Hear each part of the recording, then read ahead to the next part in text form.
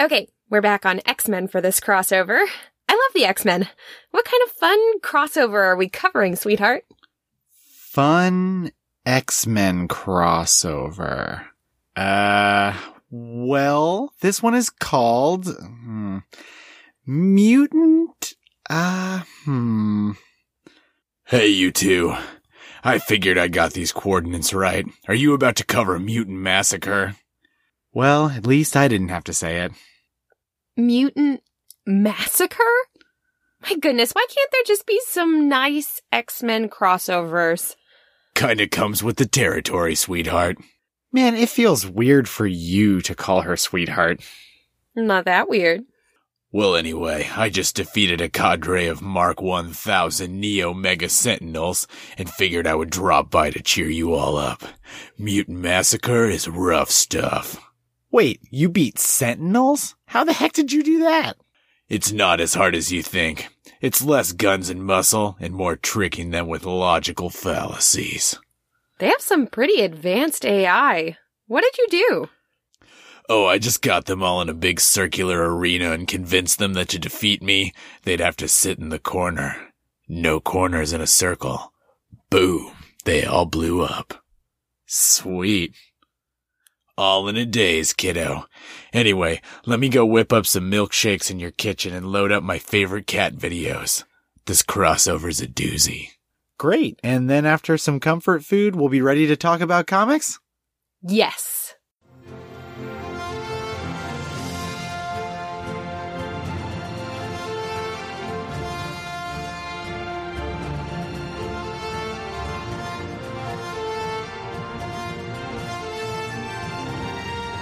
I'm Christina Edelman. And I'm Chris Edelman. And this is Chris's on Infinite Earths. The podcast where nothing will ever be the same.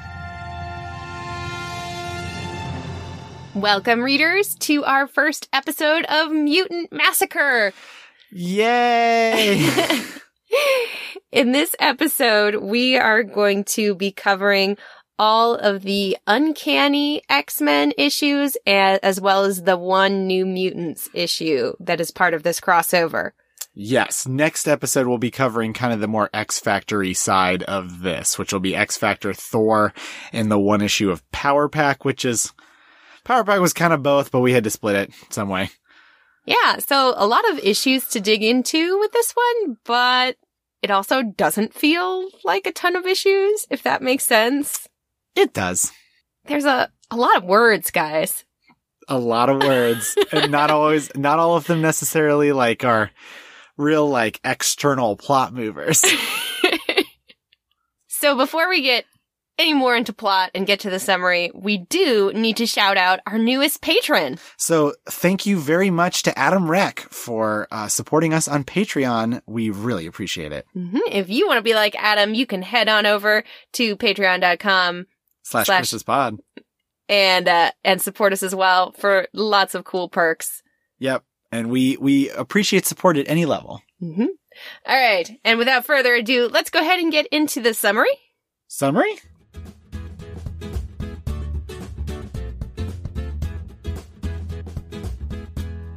Uncanny X-Men number 210, written by Chris Claremont, penciled by John Romita Jr., inked by Dan Green, colored by Glynis Oliver, lettered by Tom Orzechowski, edited by Ann Nesenti and Terry Cavanaugh. Tommy, a member of the mutant outcast known as the Morlocks, flees from unknown assailants as her boyfriend Richard is brutally murdered by these shadowy figures. Allison Blair, Dazzler, now a member of Lila Cheney's retinue, washes up after a gig only to be accosted by a figure in her mirror known as Malice. She manages to escape unscathed and Malice disappears, only to leave a confused Allison with a brand new choker. Rogue flies through Manhattan looking for Rachel Summers, who had disappeared during the last issue. Rogue instead finds two men in danger, rescuing them from an ill-made scaffold. After realizing how beat up she looks, she stops in Bloomingdale's for new clothes and a makeover. Rogue is found out to be a mutant by an angry man, but said man is challenged by one of the men Rogue saved. She flies away to avoid further trouble, noticing an ad for the new mutant hunting organization, X-Factor. Pyotr Rasputin chats with his younger sister Ilyana. Ilyana is pretty concerned about Kitty Pryde, who is upset about Rachel Summers leaving. Nightcrawler is also very injured and missing after their last fight, which is also weighing on Kitty. Meanwhile, Kitty is fixing up Cerebro using her phasing abilities. The Rasputins come to speak with her about her grief, which Kitty brushes aside. However, before they can really dig into feelings, the contact alarm blares. Cerebro has found one of their missing teammates. Magneto travels to the Hellfire Club, where Sebastian Shaw invites him to join the Inner Circle as the White King. Weird for Magneto to consider this, considering how awful the Hellfire Club is, but the club is desperate for the kind of help the X-Man can give. Magneto is noticed, however, by the tracksuit-clad X-Factor on his way in. Ilyana teleports Colossus and Kitty to an abandoned warehouse, where they find Nightcrawler being confronted by a generic human mob. Kitty gives a fiery speech to talk them down, which reminds her of the X-Men's mission, regardless of loss. Kurt is having difficulty teleporting, and the crew leaves. Wolverine and Storm track Rachel to an outdoor theater where her trail disappears. Tommy is back in the Morlock tunnels, but it appears she was followed as an energy lance strikes her from behind. The shadowy group has followed her, and their leader executes her with an oddly assembled weapon. Brace yourselves. Uncanny X-Men number 211, written by Chris Claremont, penciled by John Romita Jr. and Brett Blevins, inked by Al Williamson, colored by Glynis Oliver, lettered by Tom Orzechowski, and edited by Ann Nesenti. We are introduced to the Marauders, a group of mutants and mutates who kill other mutants. They are Scalp Hunter, who can assemble weapons from machinery. Arclight, who makes shockwaves. Harpoon, who throws energy javelins. Riptide, who has super spinning powers, which often looks quite silly. Scrambler, who can negate mutant powers. And Vertigo, who can make people feel disoriented. They start off this issue by brutally murdering some Morlocks who just looked like they were having a nice game of cards. One Morlock, Cybele, tries to escape to find Callisto but is cut down by Harpoon. Callisto and the other Morlocks join the fray. Back at the Xavier School, the X-Men seem to be having a relatively nice day for once. Only for a dying Morlock to burst forth from the ground begging for help? Psylocke scans his mind prior to his death, which shows the X-Men that they are dealing with mutant killers. The X-Men rally and head to the Morlock alleyways using Ilyana's teleportation. Magneto stays behind as headmaster. Honestly, maybe just this once he could have come. I bet Scalp Hunter is a real chump to Magneto. They find a shocking amount of Morlock casualties, and Riptide and Vertigo quickly attack our flat-footed heroes. Riptide and Vertigo try some combo moves, but Nightcrawler takes out Vertigo handily. Riptide uses his powers to throw blade after blade at Nightcrawler, who has worn out his teleportation. He is ripped up really badly and is taken out of the fight. Ilyana leaves to get help in the form of Moira McTaggart, and the X-Men press on. Colossus and Kitty confront Arclight and Scalp Hunter, who have just killed Annalee, one of the Elder Morlocks. Arclight knocks Colossus into next week, and Kitty chases after him. The rest of the X-Men lead a group of Morlocks to safety, and they find Colossus and Kitty. The other Marauders, unfortunately, find the group as well, and a tussle breaks out. Colossus and Kitty are both struck with Harpoon's energy lances, with Kitty partway phasing through it. In a rage, Colossus snaps Riptide's neck, and the Marauders flee. Kitty is now trapped in a semi-phased state. Yikes! And the X-Men prepare to take the survivors back to the mansion. Storm tells Wolverine to stay behind, as she needs a Marauder prisoner for information. But only one. New Mutants number 46, written by Chris Claremont, penciled by Jackson Geiss, inked by Kyle Baker, colored by Glynis Oliver, lettered by Tom Orzechowski, and edited by Ann Nesenti. This issue is only tangentially related to the mutant massacre, kind of an outskirts issue. Ilyana grabs Moira, who happens to be taking a shower, to treat the Morlocks. Throughout most of the issue, the New Mutants are dealing with the horrifying experience that this is. The entire issue, Warlock is acting very strangely, and when Jan fears for the safety of her siblings at her apartment, Illyana teleports her there. Doug Ramsey and Warlock grab the rest of the crew, and they travel via Warlock car form through the Morlock tunnels to get there. Illyana and Jan are alive and well, but the New Mutants are attacked by Magus, Warlock's murderous father. This rapidly becomes a different story, as you can see. Uncanny X-Men number 212, written by Chris Claremont, penciled by Rick Leonardi, inked by Dan Green, colored by Glynis Oliver, lettered by Tom Orzechowski, and edited by Ann Nesenti. Wolverine stalks the sewers, looking for signs of Morlock survivors, as well as his one marauder prisoner. Psylocke mentally contacts him, and as she is new to the X-Men, Wolverine kinda blows her off. Back at the mansion, things are looking pretty bleak as there are tons of Morlock casualties, as well as a very injured Nightcrawler, and Kitty Pryde, who is slowly fading out of existence since her powers goofed up. Colossus speaks with Storm, vowing violent vengeance, which causes Storm to flee the X-Mansion. She thinks she's failed the team and needs time to think. Psylocke opens her room door to find Colossus, who needs her help to find Storm. However, he collapses on top of her in exhaustion. The team manages to get Colossus off of Psylocke, but he appears gravely injured. Given that he is made of metal, the only way to help him is for Magneto to use his abilities, which he does to great effect, except that now Colossus is paralyzed. Wolverine is attacked from behind by an old foe of his, but a new one to us, Sabretooth. Sabretooth was yet another member of the Marauders who has nearly killed the Morlock healer, and he and Wolverine have a bloody history. They begin to fight, to the death. Callisto finds Storm and somewhat violently tries to give her a pep talk. She talks to Storm about accepting the authority that she's been given, and that just because Storm is hurt doesn't give her an excuse to quit. Her X-Men need her. Callisto hands Storm her vest, the symbol of Morlock authority that Storm previously earned. Wolverine buries Sabretooth in an avalanche of rubble, and he and Healer escape. As they near the Westchester Tunnel exit, a huge blast of plasma erupts behind them, sterilizing the tunnel and likely killing anyone still inside.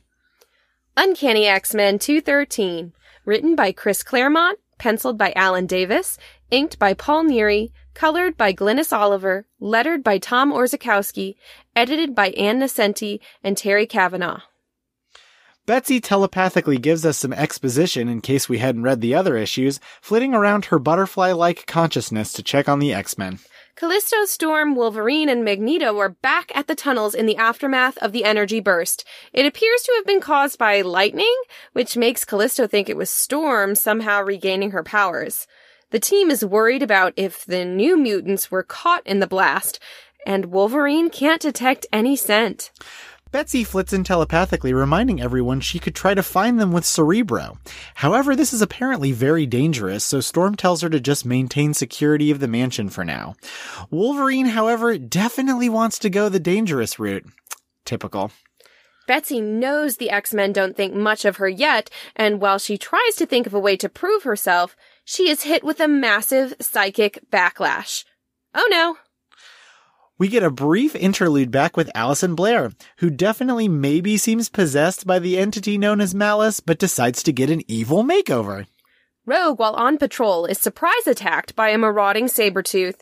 Psylocke wakes up from her psychic mini-coma only to be attacked by Sabretooth. She hits him with a psychic blast and runs off, with him closely behind. Moira and Nurse Sharon see all of this happening, but have to seal the entrance from the mansion to their makeshift infirmary to keep the patient safe. Convenient. Psylocke flees to the roof, only to barely hold off Sabretooth.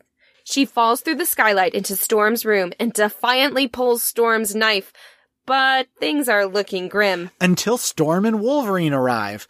Wolverine and Sabretooth brutally fight on the roof, falling into the pool and then elsewhere on the grounds.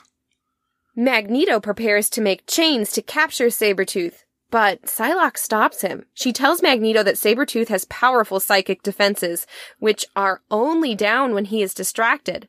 Like, right now. Risking Wolverine's life, Psylocke uses her abilities to probe Sabretooth's mind, finally getting the answers they need as the brutal men fight at the edge of a cliff. Sabretooth leaps off, and Wolverine follows, only for him to be grabbed from the water by Rogue, and Sabretooth nowhere to be seen. The X-Men have decided Betsy has proven herself a valuable X-Man, and she is welcome to the team.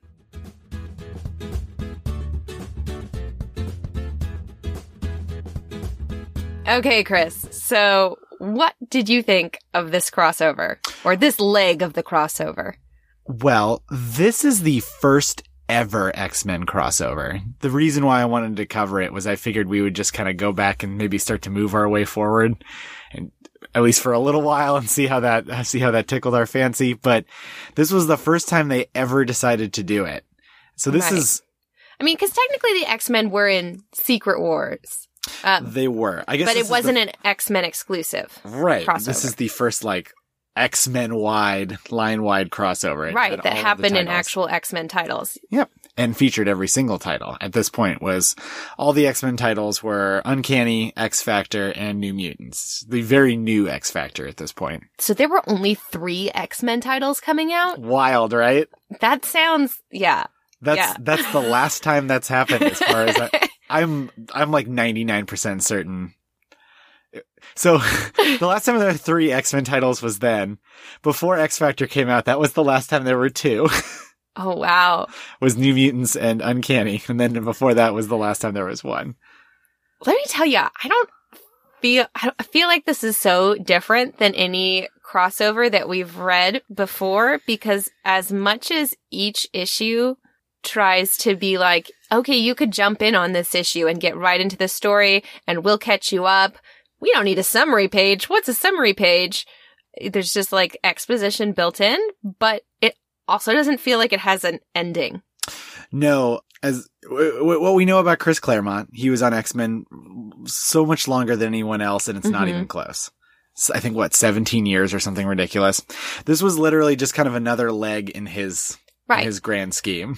This just feels like a story arc, maybe even not a finished story arc that just connects across multiple titles. Yeah, the Uncanny stuff definitely only feels like a semi-ending.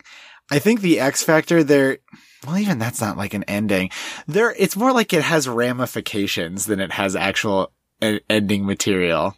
Right. I mean, it has a lot of things in this that don't get tied up by the end. Like Kitty Pryde is still slowly turning into a ghost and maybe just going to disappear forever. And that happens for a while.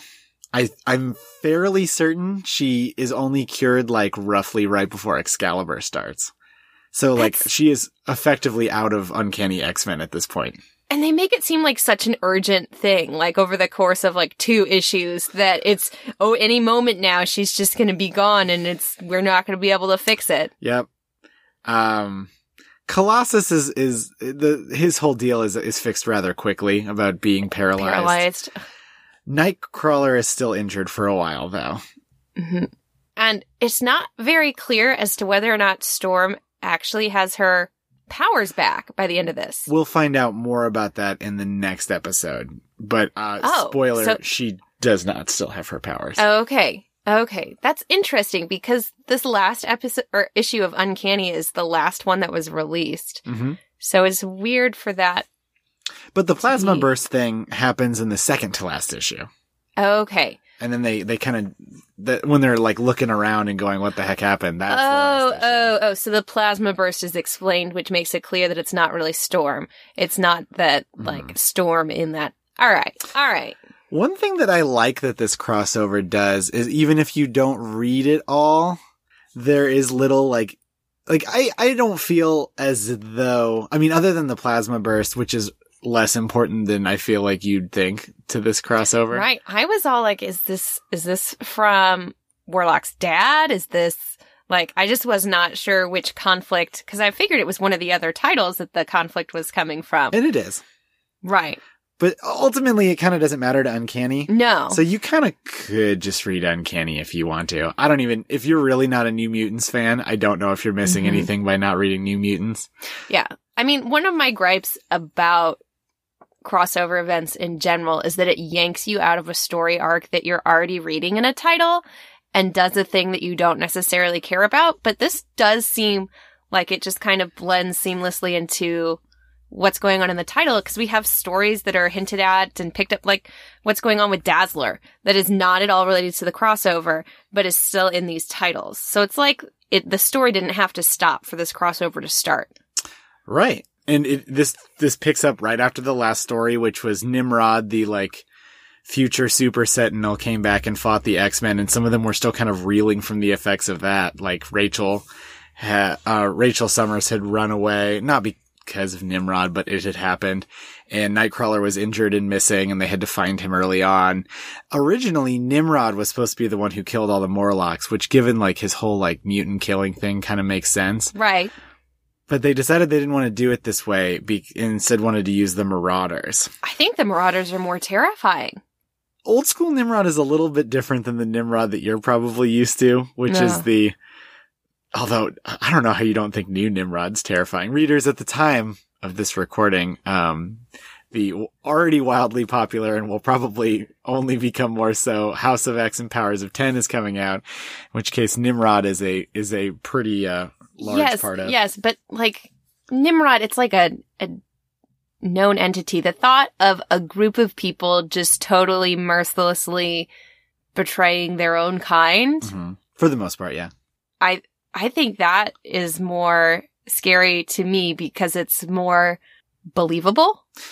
This is true. The reason why they do it, we kind of eventually find out, and I don't think we find out in a crossover, so we should probably talk about it. Mm-hmm. Mr. Sinister, who is the guy who likes to like manipulate genes, and he's literally made his entire life's mission to make a child from the Summers and Gray bloodline so that child can fight Apocalypse. Which technically has happened at this point. Yes. The child has been created. Yep. And by A. Gray.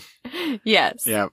And that's his whole deal. But for like, he wants to take some mutants off of the table for his like grand schemes to work. So he hires a bunch of people to kill the Morlocks because they're the largest concentration of mutants, if I recall, all in one place. Right. I mean, it did introduce, I think one of the biggest things this did, I mean, there's some stuff we'll discuss in the X Factor issues that are pretty big, is really introduce Sabretooth as a bad guy into the X-Men universe. This isn't his first appearance ever. He was originally an Iron Fist villain. Yeah. But Sabretooth is kind of a big deal. When are he and Wolverine on the same team together at some point? That's in like a further set of issues, but it takes place chronologically before this. Yes, that's true. So at this point, I don't think that had been established. There was just some sort of nebulous past between the two of them. Right. They loved doing that with Wolverine. They did it all of the time. Well, Wolverine has room for so much past. Yeah, one of the biggest mistakes I think that House of M made, other than, decimating all the mutants, was making Wolverine have a knowable past.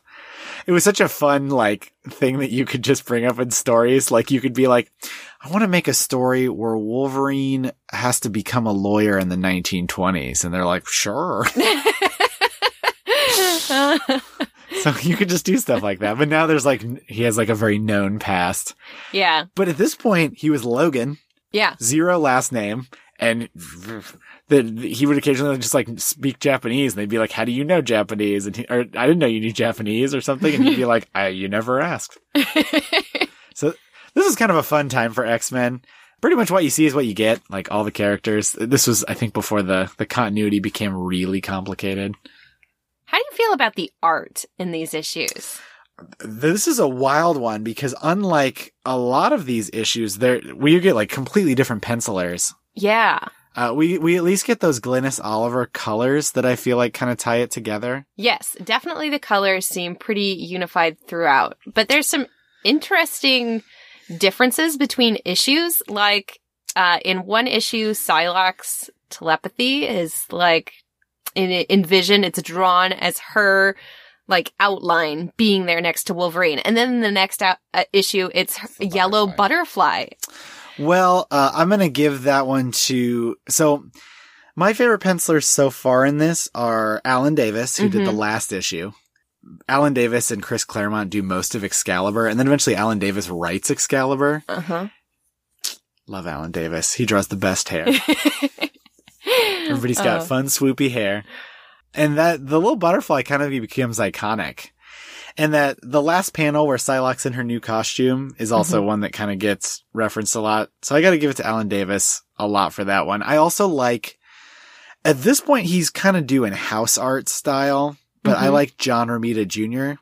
And I like him a lot when he kind of does his own style, although that is apparently somewhat of a controversial choice. There's some people who really don't like John Romita Jr. art, but I really like it. I think it's kind of fun and comic booky.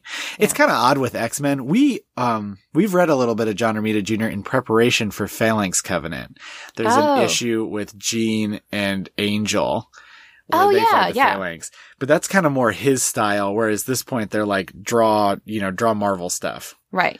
Yeah. Yeah. So to me, I was not a fan of the different pencilers because there's just those different things that take you out of. Yeah, I think this was better about that than say Battle of the Atom, where I would just be like, practically like falling out of my seat. I think the unified colorist. Yeah. That. I feel like a lot of my comic reading career, I really, I think I didn't not appreciate colors and colorists, but I feel like I didn't really fully get the like really amazing stuff they bring to the table. Right. Talking about current stuff, House of X and Powers of 10 also have the same colorist. And while R.B. Silva and Pepe Larraz, the artists, have like a fairly similar style, I've heard both come from like the quote unquote school of Stuart Immonen style art, which, that's Chris bait right there. I think that the fact that it's the same colorist on both titles lends it a very needed, like, unity. Yeah. And boy, I feel like anytime you can at least do unified colors, like, why wouldn't you? Yeah. Then drawing from the same palette. It's like having an outfit that matches. Yeah, effectively. In comic book form. Yeah. I like my comics to match each other. Yeah, so I was thrilled about that. I think if they wouldn't have done that, it would have been very weird. But yeah, I mean, these artists all have like a fairly different style. Jackson Guice has a different style as well. I kind of don't have a huge opinion on Jackson Guice. I think he does fairly serviceable art in this stuff. It was so strange to me picking up these issues and feeling like, oh, I don't need to know anything about X-Men to be reading these issues. And like the fact that I know things about X-Men makes reading them seem a little bit like, I don't need this here. I wish this wasn't here. And I can understand how some things like dropping casually into the conversation that Illyana had just joined the New Mutants.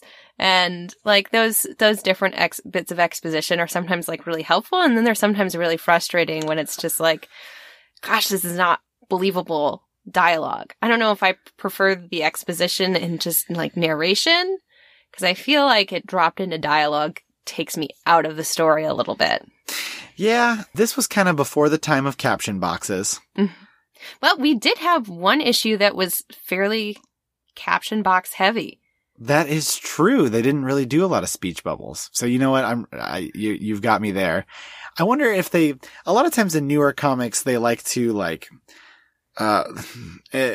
do these kind of big splashes, sometimes with a new arc where all the characters are on one page and they have little caption boxes by all the characters. And maybe say their name and just explain their deal. Yeah. And this didn't have that. No. So you did have the kind of awkward dialogue of, I was going to send these postcards to you, Illyana, but of course you have now joined us here at the Xavier Mansion as you join the New Mutants team, the young teenage group of mutants. And you're just like, but this was in the gym. I looked at the executive editor the editor in chief at the time. And that was Jim Shooter. Jim Shooter had like one like cardinal rule with comics, which is any comic could be someone's first comic.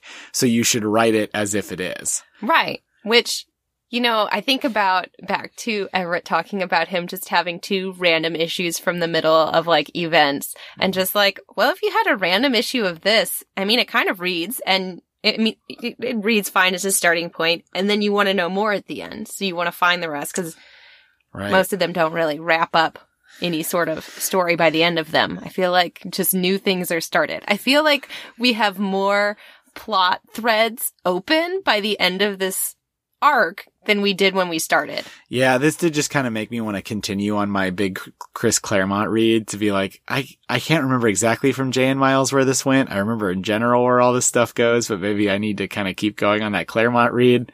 Right. Which it was a little frustrating as a podcast that just covers the crossover, but maybe it's a more ideal way of, doing a crossover event that, like, yeah, you pick it up and you want to keep reading the rest of the line to get the rest of the story.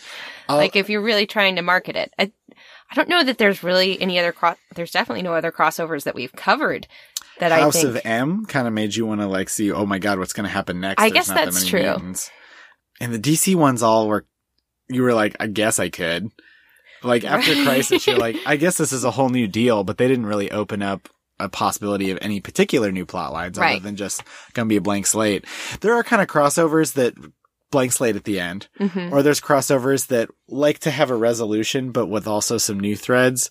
A lot of Bendis's tend to do that. And we haven't covered a ton of them, just House of M, but I feel like at some point we're going to have to do a Bendis-a-thon, because when I was starting reading comics, we were in the middle of the Marvel Bendis era, and every crossover was either written by him or like so strongly influenced by stuff that he was doing that you could basically say that he was in there. So like Civil War, House of M, Secret Invasion, Siege, those were all like his deal. And a lot of them did that. Like at the end of Secret Invasion, you knew that things were going to be a little bit dark for a while, and that wasn't wrapped up till his next crossover and all this stuff. So yeah, to some extent, this kind of... Yeah. I have to say, if I was reading the title at the time, I would have preferred this style of crossover to some of the others that we've read that are just like its own separate story, and then you just go back to whatever was going on in the run before. And the whole crossover just ignored whatever plot was already happening in the story. I'm trying to think of like born in 1970 Christy, who's reading this as like an older teenager, and you're like, I'm glad, I can't even imagine that this would ever happen, but I'm glad they didn't just throw them all into something that is some big crossover. I like my X-Men proper. Right. Because, I mean, at this point, had they had a crossover across titles that was its own sort of standalone thing? I mean, definitely not an X. Wars, but Secret Wars was its own title. Yes, but it also took the characters out. They like left and came back. Right, but not in all cases. Yeah, I think Wolverine was still in his title. It was odd. It's still his story. Secret Wars 2 kind of did that. Like, every issue for a while had to be a Secret Wars 2 issue. And then they didn't do it for a while because it was really bad. We still haven't covered Secret Wars 2. I just don't want to. We'll have to get to it eventually, but oof. It's a rough one. But a lot of I think for the foreseeable future, the X-Men ones are just done across X-Men books. Inferno is just X-Men books. It does not even have it has a separate miniseries, but it's not an Inferno miniseries. Right. Extinction Agenda, Executioner Song, they are all, and I think that basically continues for a long time. I can't remember the first X-Men miniseries crossover. Yeah, I honestly don't know what it would be. I think it's more recent than we would think. Okay. Like, probably in the last 10 years, the X-Men got a separate miniseries that was a big crossover of all the X-Men books. Okay. Man, I'll have to ask Zach. That's gonna drive me crazy. But yeah, they loved to do it this way. I think one thing that has always been pretty good about X-Men is that they know kind of who's reading X-Men and are they reading anything else? Maybe not.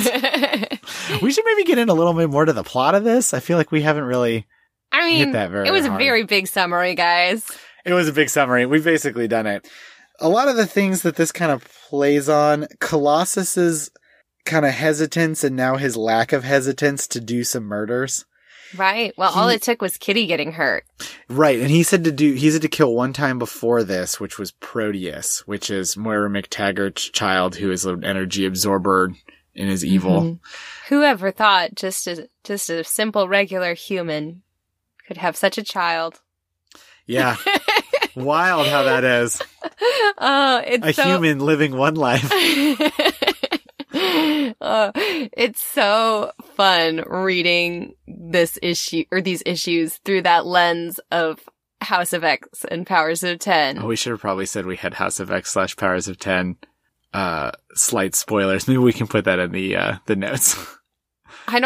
Is anybody listening to us that isn't reading House of X and Powers of 10? There's at least one person I know that's waiting until they're all done. That's a way to do it. I suppose. I don't know how. I feel like I would be like clawing my hair out if I wasn't reading it as it was coming out. Oh, man. But so we have this. The Colossus is slowly like, he started as like this very kind of gentle farm boy, even though he's like the big bruiser character. Mm-hmm. We have Storm kind of grappling with leadership, which happens a ton.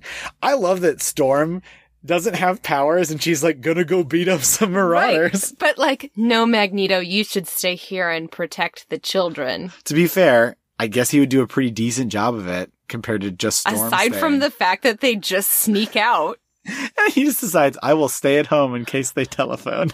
I don't think he literally says that, but... No, he's just like... it's so interesting seeing him as like the dad figure. Like, Kitty, do you really need to be having all those snacks right now? Don't you have work to be doing? Don't you have papers to write? Oh, and also, no, forget about those term papers that you had to write. Please go on this very dangerous mission, child. Yeah. Whoa, we can't send the New Mutants. They are children. We can send Kitty, who is a child. And also Illyana. She leaves real quick, though. They just, like, have her teleport in, I feel like, and then they're like, leave. Whereas they're like, all right, Kitty, time to do some combat.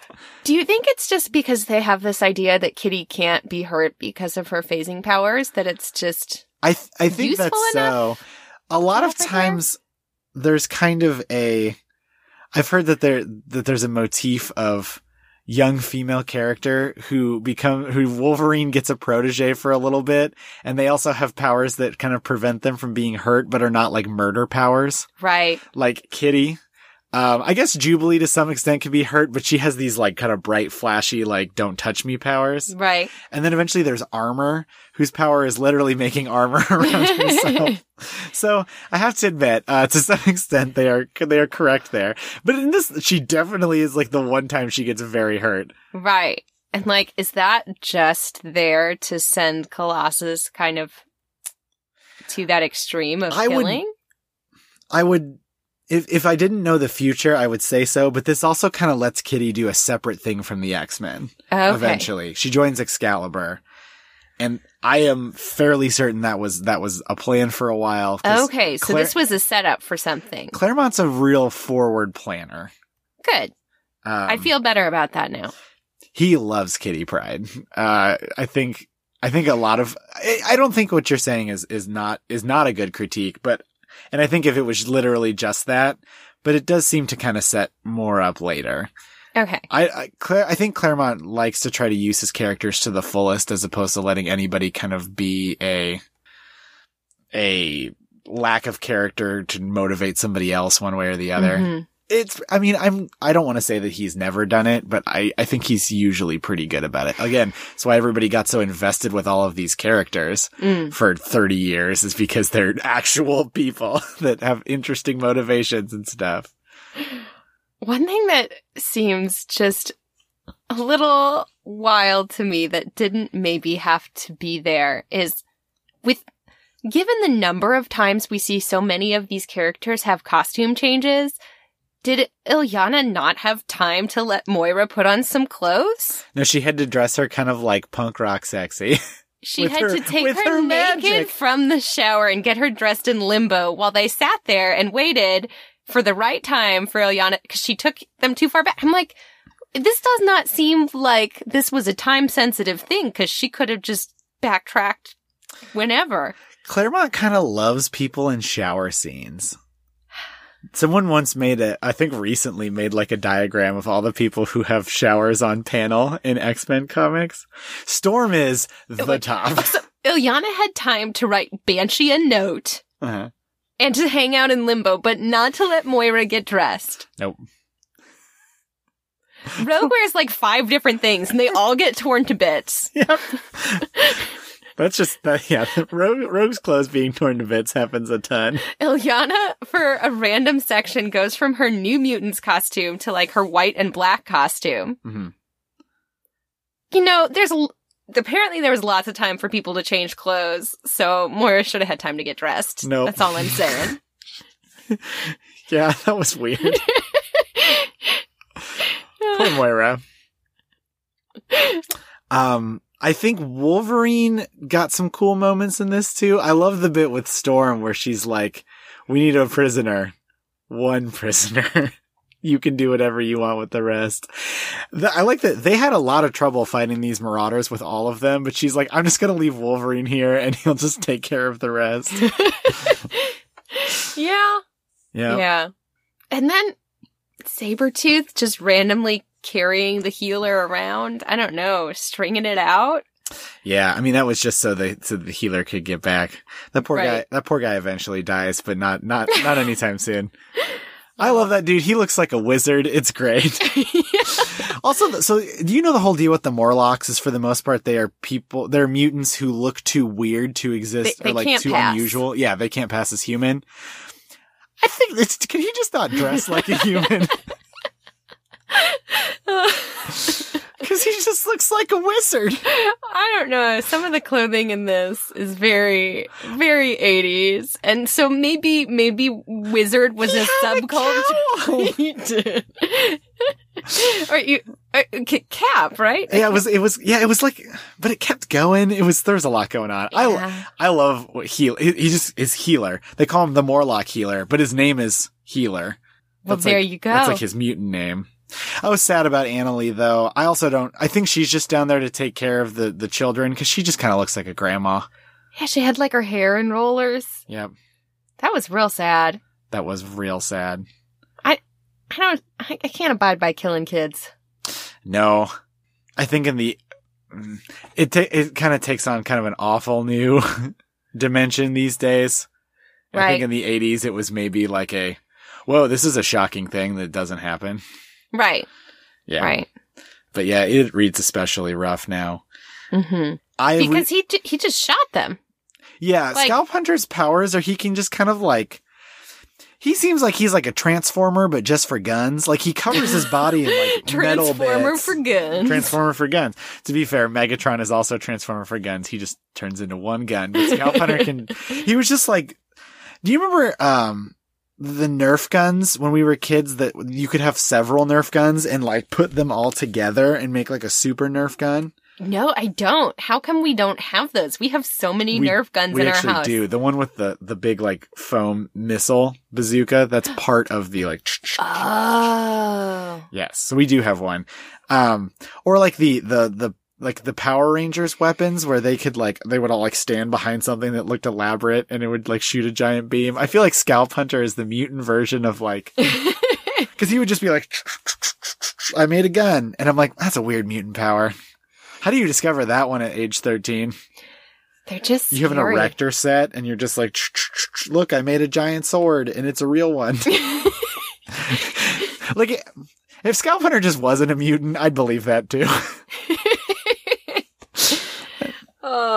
They are really scary though. It's weird though, they're scary, but they're still dressed like comic book supervillains. Yeah. Yeah. Like Vertigo's got her stripy outfit. That mimics the hair. There's some really interesting hair. I love Tommy's hair, the Morlock with the rainbow hair she turns 2D and she was killed at the beginning, unfortunately. Right. To me, the way she's drawn, I just envision these beams of color just radiating down her, not like static. I just imagine her like light up rainbow with rainbow scrolling down her. And I'm like... 2D rainbow bright. Yeah, I'm like, well, I'm here for this. And then she's... Yeah, she's in some earlier issues. Mm. She seems like, I can't remember her whole story, but she's got a Hellfire Club boyfriend. There's a lot going on in that backstory. Oh boy. That guy got a name too quick though. In a Claremont comic, if they start to explain your name and we've never heard of you before, you know, if you're like, Rosalind was the nurse. It was a hard shift. harder than most. Walking home at night, but she's never afraid. But she should be tonight. You know they're doomed. Yeah. Red-shirted. Yeah, in Claremont's, red shirts get elaborate backgrounds, unlike in Star Trek where they're just there for 5 seconds. Like, I need to build this character up so it hurts worse when I... Yeah. Yeah, like... when I off them. Martin, single father. Like, he's making... 3 kids at home. Doing the best he can. You're like, no! Yeah, that's the Claremontiest way of faking some expendable characters. It was just, this guy happened to be the Hellfire Club guy. But yeah, the Marauders, for supervillains, extra scary. They are... A lot of supervillains have kind of silly plans. Like, you can't imagine Doctor Doom, like, killing a room full of people, even though he's, like, fairly evil. That's just kind of not the way he does things.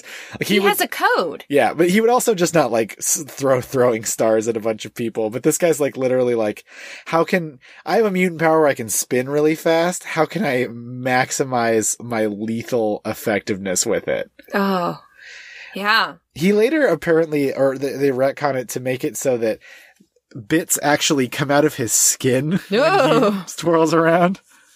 Okay. Yep. Oh, you may wonder, but Chris, Colossus killed that dude. To which I say, he did. Wait. Oh my gosh, yeah. Yep. All of these Marauders that are killed eventually come back again because Mr. Sinister clones them. Oh, okay. So they are basically unbeatable because they're just reclonable. And unfortunately, while I tend to remember the Marauders because they appear early on, eventually there's like 4, 5, or 6 of these like mutant bad guy teams that all have like people, like mutants on them, and they've got powers, I guess, but a lot of them operate at the same time. And it'll be like the Acolytes or the Mutant Liberation Front or the Marauders, and I just get them horribly mixed up. Who was it on Twitter that had that just poll of trying to match? That was co-host. Someone. That was someone on Twitter who I think is the co-host of a podcast called Battle of the Atom. I think their name might be Adam Reck. Someone on Twitter. That was in response to me making the joke that you could. I was just making up names and going, I don't know who these people are. That was in response to me. I definitely have a lot of trouble telling between the groups. Like, it's more of a 90s problem, but this is only the beginning of like five member mutant this groups. went over well with the Marauders. Let's do it again. Just another. Well, it happens a lot after Claremont leaves, and to some extent, I wonder how much of it is kind of clinging to a Claremont legacy. There's a big criticism with a bunch of X-Men runs that they just cannot escape Claremont. You either have to like, I guess, do really good with stuff that's already been built on, which doesn't happen very much, or you have to strike out in a radical new direction to make good X-Men comics. Now, I have a feeling that the answer is no, but I'm still interested and excited to see if Marauders at all ties in to the new title that is going to be coming out, Marauders. I feel like they're going to be mad about the name, so I think we'll see. Or something. I have a feeling they'll come in at some point, but who knows? If you don't know, at this moment, early September 2019, pretty soon we are going to get an ongoing title spinning out of House of X and Powers of 10 called Marauders, which is a bunch of X-Men characters doing pirate stuff. Pirate X-Men! Yes. Yo ho ho. It's going to be good times. But yeah, I kind of want to know if that is the case. Mm-hmm. It'll be neat to see. So overall, before we get into accolades, would you recommend this to a current comic book reader as essential X-Men reading? I don't know if it's particularly essential. I think... Is it fun? Fun. I think it's a good read. I wasn't bored at all reading this. I think it was important. I think it was, I guess, literarily enjoyable. I don't know if fun's the right word. It's very dark. Yes. There's a lot of death. Although the like dark soap opera is kind of par for the course for a lot of X-Men. So I think if you're already wanting to read it. Right. I think that's why I can still say fun about, I mean, because X-Men can just be dark and there's death and there's hatred towards the X-Men, and that's just kind of par for the course. That's true. Is it an enjoyable story? I think so. I feel like I wouldn't recommend it unless someone was interested in continuing to read. Yeah, I mean, I would always recommend the Claremont run if someone's I got 2 weeks and I don't have anything to do but read comics. I'd be like, crush that Claremont run, buddy. That's that's like 200 issues of comics. But it's not like a huge status changing. Nope, there are ramifications, some of which we'll see next week. The whole like Kitty off the team, Nightcrawler off the team, Psylocke joining the team. Yeah, Psylocke. Mm-hmm. Yeah, I didn't know you liked Psylocke that much. You big Psylocke fan? I don't know. She kicked butt in this. Yeah, she does that. This is pre body switch Psylocke. Yes. Yes. This is when she is in her normal. This is when British she's body. uncomplicated. This is when she was just a psychic model who has eyes provided to her by Mojo and was Captain Britain for a little bit. Completely uncomplicated. All right. Are you ready to get into accolades? Yes, accolades.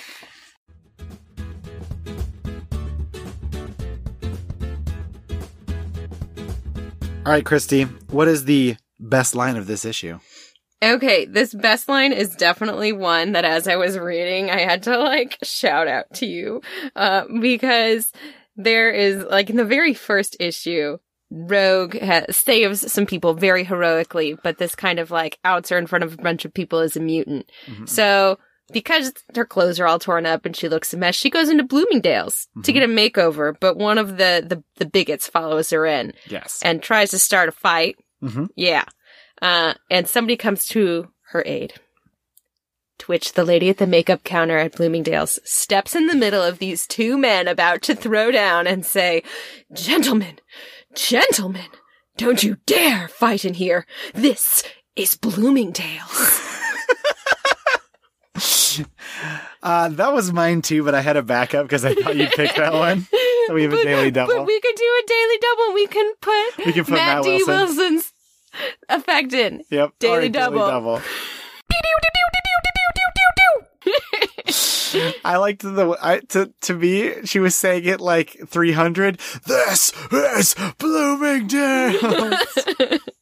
See, that to me sounds more like a cry to fight. Okay, but I want to know what your backup was. My backup was the splash page where we are introduced to the Marauders on the first page of the second issue, where Scalp Hunter says, I'm trying to remember exactly, but it was we're the Marauders, we kill mutants. Who's next? Oh, yeah. It's their mission statement, and it's a lot of less is more. Uh-huh. That's all you got. What else do you need to know? All right. What about your greatest hero? Betsy's my greatest hero because she tried real hard in that last issue. Me too. Daily double again. Double. Because she did a great job and she was very unsure of herself. And by the end of the issue, she did swell. She took on Sabretooth. Mm-hmm. She used a very Claremont as an English American insult to herself. She called herself a stupid cow. That happens an awful lot. Oh. She did swell and she got real beat up. Mm-hmm. She got ribs broken because Colossus fell on her. Right. Yep. She got to join the X-Men at the end. Uh-huh. She ran around in I don't know if it was supposed to be a nightgown or a dress. She fell through the glass ceiling into Storm Atrium. Yeah. She did great. So good job, Psylocke. Good job, Betsy. Yep. All right. Well, Christy, what is your coolest moment? My coolest moment has to be when Dani Moonstar, we have this full page spread of her seeing this massive form of death above Xavier School. The entire Xavier School. Yeah. It's very cool. It is a very cool panel. So my coolest moment is not a singular moment, but I really liked the big fight between the X-Men and the Marauders. I thought it was well drawn, and I think a lot of times comic book kind of has it's like you know how in wrestling, if you're in like a tag match and there's too much going on, it kind of has what they call like legal man syndrome, where you're like, I don't actually know who the legal tag person is. Right. I feel like there's a comic book equivalent of that where you like don't know who, like, okay, who is hurt, who's like fighting who. This really, I think, nailed down, like, I know what's going on. It's clear action, and it wasn't like too extra.